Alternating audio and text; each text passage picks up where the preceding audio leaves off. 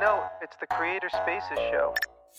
Do you consider yourself a creator? Yeah, definitely. I consider myself a creator because I think creator is someone who creates content for other people to take a look and to learn. So that's exactly what I'm doing right now. But I think if you ask me about 8 months ago when I first started, or even 6 months ago, I had the imposter syndrome. But I think what really helped me is that along the way, my content gets some readers. I mostly do written content in the beginning. So when people come to me and say, Kavan, I really like your content, it helps me move from A to B. And I think my confidence grows a little bit over there. But honestly, there's something I'm struggling with, which is what's the difference between a creator and an educator? It feels pretty much the same to me nowadays. So I would call myself a creator, but probably not an educator. So I would flip that question to you and ask, what's the difference between a creator and a founder, or a creator and a maker? Any of those? Let's start with creator and a founder. I think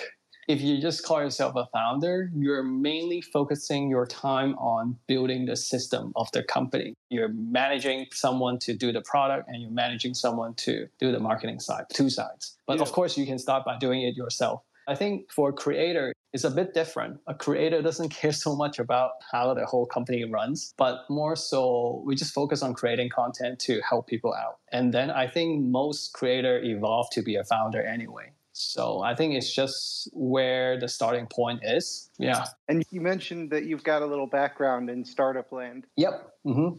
Do you like the creator life more? And so I've been working for 8-9 years now, and I've always been in startups. I've never been in a corporate, so I don't actually know what that feels like. But I think it really depends on my life stage, because in the last 8-9 years, I was a young adult willing to sacrifice time to learn fast. So the startup environment just forced me to grow up. But now I'm a creator, I'm all by myself. And I think without those experience, I'm not able to handle what I'm doing right now all by myself. So if you ask me, am I enjoying right now? Yes, I'm enjoying it a little too much because of the flexibility and the satisfaction that comes from reaching to people worldwide. So I'm curious, what exactly do you create? Yeah, I mostly focus on writing. I actually never knew this about myself. Obviously, English is my second language. I never considered myself a good writer, but only after I started to focus on my personal blog, dedicating some time to reflect on what I'm doing lately, and then put it into writing to share with people, I realized I'm actually okay in writing. Because people tell me, hey, Kavan, your writing is great. It's easy to read. And to me, I know the reason is because my vocabularies are lacking. So I only know the simple words and people like it this way. It's easy to read. So it's mostly writing these days, which I'm comfortable and it gives me good results. But I'm also doing a little bit of video and audio like this. What I'm doing right now is building in public, audience building, this kind of topic. And I know that if you really want to touch the people around you, you need to go beyond your words. So putting your voice out there, putting your face out there is super important to connect with these people. And so you write, but also you've got a cohort or a challenge or a course for Build in Public. I know it's a little bit of all three. Yeah, it's kind of vague because I'm still figuring it out. At first, it was more like a challenge where it's email prompts and videos that I recorded and then I send it to you. But next month, I'm trying something new, which is doing everything live. So I'm going to teach live, and then we have like live sessions for people to bounce ideas and discuss. So it's becoming more like a course. So that's one thing I run. And then I also run the community for Building in Public. Now, I'm interested, what made you decide to start?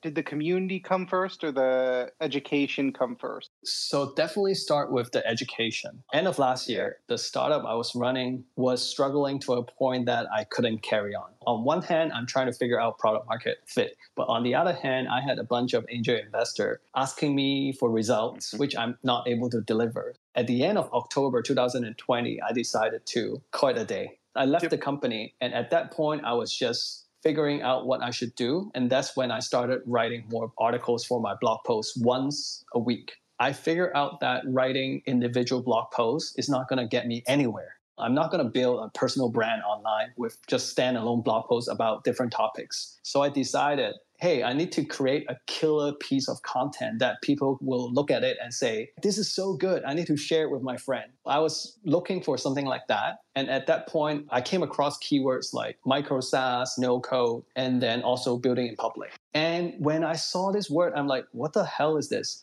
But when I learned about the meaning behind these words, it resonated with me so much because I live my life with this kind of principle, being open, vulnerable, being myself. And I just love it so much. But the key thing is when I look at how many people are jumping into building in public on Twitter and indie hackers, and when I Google search what's out there to help people, nothing. Like there are only 4 or 5 articles and that's it. So I knew there's an opportunity there for me to play a part. And I created a 9-chapter, I call it e-guide, but people call it e-book to help people get into building in public. And that's where I started. People started gathering around me because of this topic. I didn't know whether I can make money or not, but I just knew, okay, let's just focus on now. What I need to do now is I want to build some credibility under my name. So I just focus on creating a good piece of content. Whatever comes next is too much for me to think about at that moment. Yeah, you saw the traffic, you saw low competition. Yeah. You saw something that resonated with. I don't think you'd be able to beat the micro acquire team at Micro SaaS.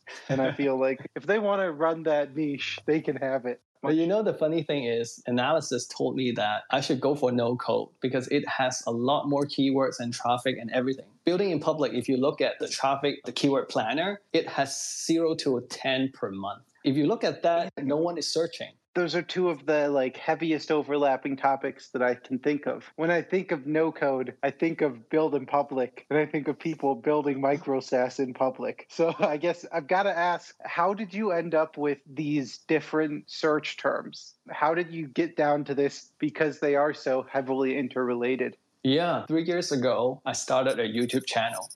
And you know what topic I focused on? I was focusing on parenting. And at that point, I wasn't married. I didn't have a kid.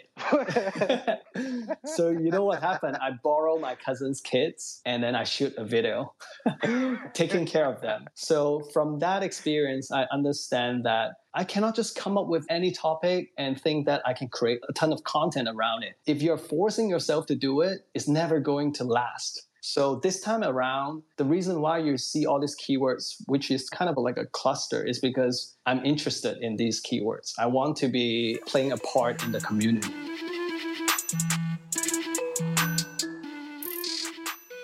How do you start building your audience from there? How do we get to the build in public guy that we all know today? This is the fun part. If someone is creating a piece of content, they would just write and then post it and then wait for things to happen. But because I'm learning a ton about building in public, so I decided to write in public. The day I decided I'm going to write this e-guide on building in public and I have nothing written down, I posted on Twitter and announced it. Hey guys, this guy called Kavan is going to write a guide on building in public. So I just keep people updated, even though I have nothing going on. And you know what? The building in public community is pretty awesome. They just hop in and say, wow, that's awesome. I'll be really interested to help out. If you launch your first part, let me know. So I just slowly create or hang out or connect with these people in the space and I keep them warm. When I finish the first part, 3-4 chapters, I post again on Twitter. Hey, who wants to be my early reader? It's free anyway as a final product, but you can get the content first. And 10 people jump in and I just work with them and they really help me figure out oh, I still have this question. Maybe you should talk about this in the guide. So they not just help me get the word out, but they actually help me improve the quality of the writing. So I just keep doing that. Finish part 1, throw it out there, get early readers for part 2, throw it out there, launch it. And by the time I launch it, I already have 30, 40 people that knows that I'm doing that. So it makes it super easy to get the word out. How do you go about monetizing now? What triggered me to start monetizing is because I've been writing free content for 6 months. The first 6 months up till April this year, everything is free. Not just the Building in Public Definitive Guide. I'll also have another mini product called Making Twitter Friends and a bunch of blog posts. Everything is free. And I intentionally do that because In my previous startup experience, I had the mindset of charging people from day one to show that I'm doing something valuable. But now I realize it might not work for a creator path because the trust and the credibility is everything. So I intentionally spent 6 months not charging anything. So what happened is I was just thinking about, okay, I have all these people around me. What else can I help them with? The first thought I have is community, because a lot of people are doing community. It seems like straightforward. Yep. What I did was I sent out a Google form and I got 10 people. And I basically didn't start creating a Slack or Circle. I just created a DM group on Twitter for a month and I observed how they interact and how I can help them. I got that DM group and then eventually I got 20, 30 people and then I started a Circle community. But it was just really hard because 20, 30 people is not enough to get the community going. People are not posting. Yeah, people don't realize that. You really need 100, 150 people to keep an active community in most of those styles. Yes, especially if you choose to use Circle, which is asynchronous, this problem just got amplified. People join for many different reasons. They might join for the connections. They might join for the live events. So at first, I was really harsh on myself. Like, why are people not posting on the forum? And I forced myself to figure that out. But later, I figured out a community is just an identity. As long as you bring the like-minded people together, there's so many ways they feel connected and want to stay part of it. So I figured the community is not really working out because people come to the community and they don't even know how to start building in public.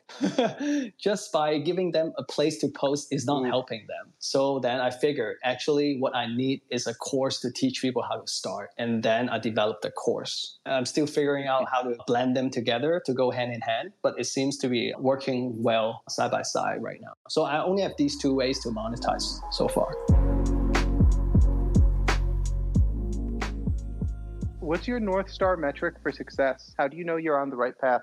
I'm not really looking to be like a billionaire or something. So my ultimate goal is to make enough, sustain my family, support my family, live a comfortable life. But I look at it two ways. There's a financial metric side, which is I want to catch up with what I made in my last salary. A lot of people don't think that should be a North Star, but I think to me that's important because if I don't do it, I need to go back to the old path. So I always have that number in my mind. But I think intrinsically, the other metric is like I'm doing courses, I'm doing community. So I myself really want to see how many students I can help to make that transformation. So there's a lot of things I need to design in the course and community to make that happen. I don't think I'm doing a great job right now, but at least I'm aware of what is missing. So I think I'll be counting how many students I can help make that progression.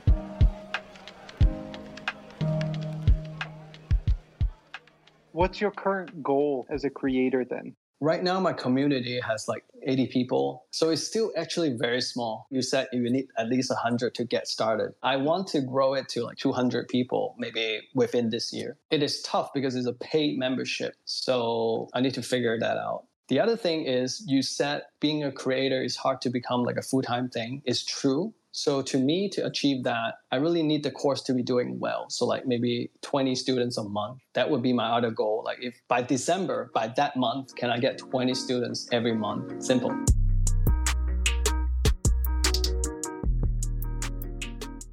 If you could send a tweet back to your start, what would it be and when would it be? The way I think about it is I've been working for 8 to 9 years. And in that first 8 years, I thought that there's only one way to build startups, which is venture backed. You always need investor. You always need to build the biggest thing. So if I can send a tweet back, I would tell the 22 years old me that it's actually okay to start so small, bootstrap, and figure it out step by step. You don't need to be on TechCrunch.com. The tweet would be venture backed is not the only path. Always try bootstrapping first. You'll learn a ton more about yourself.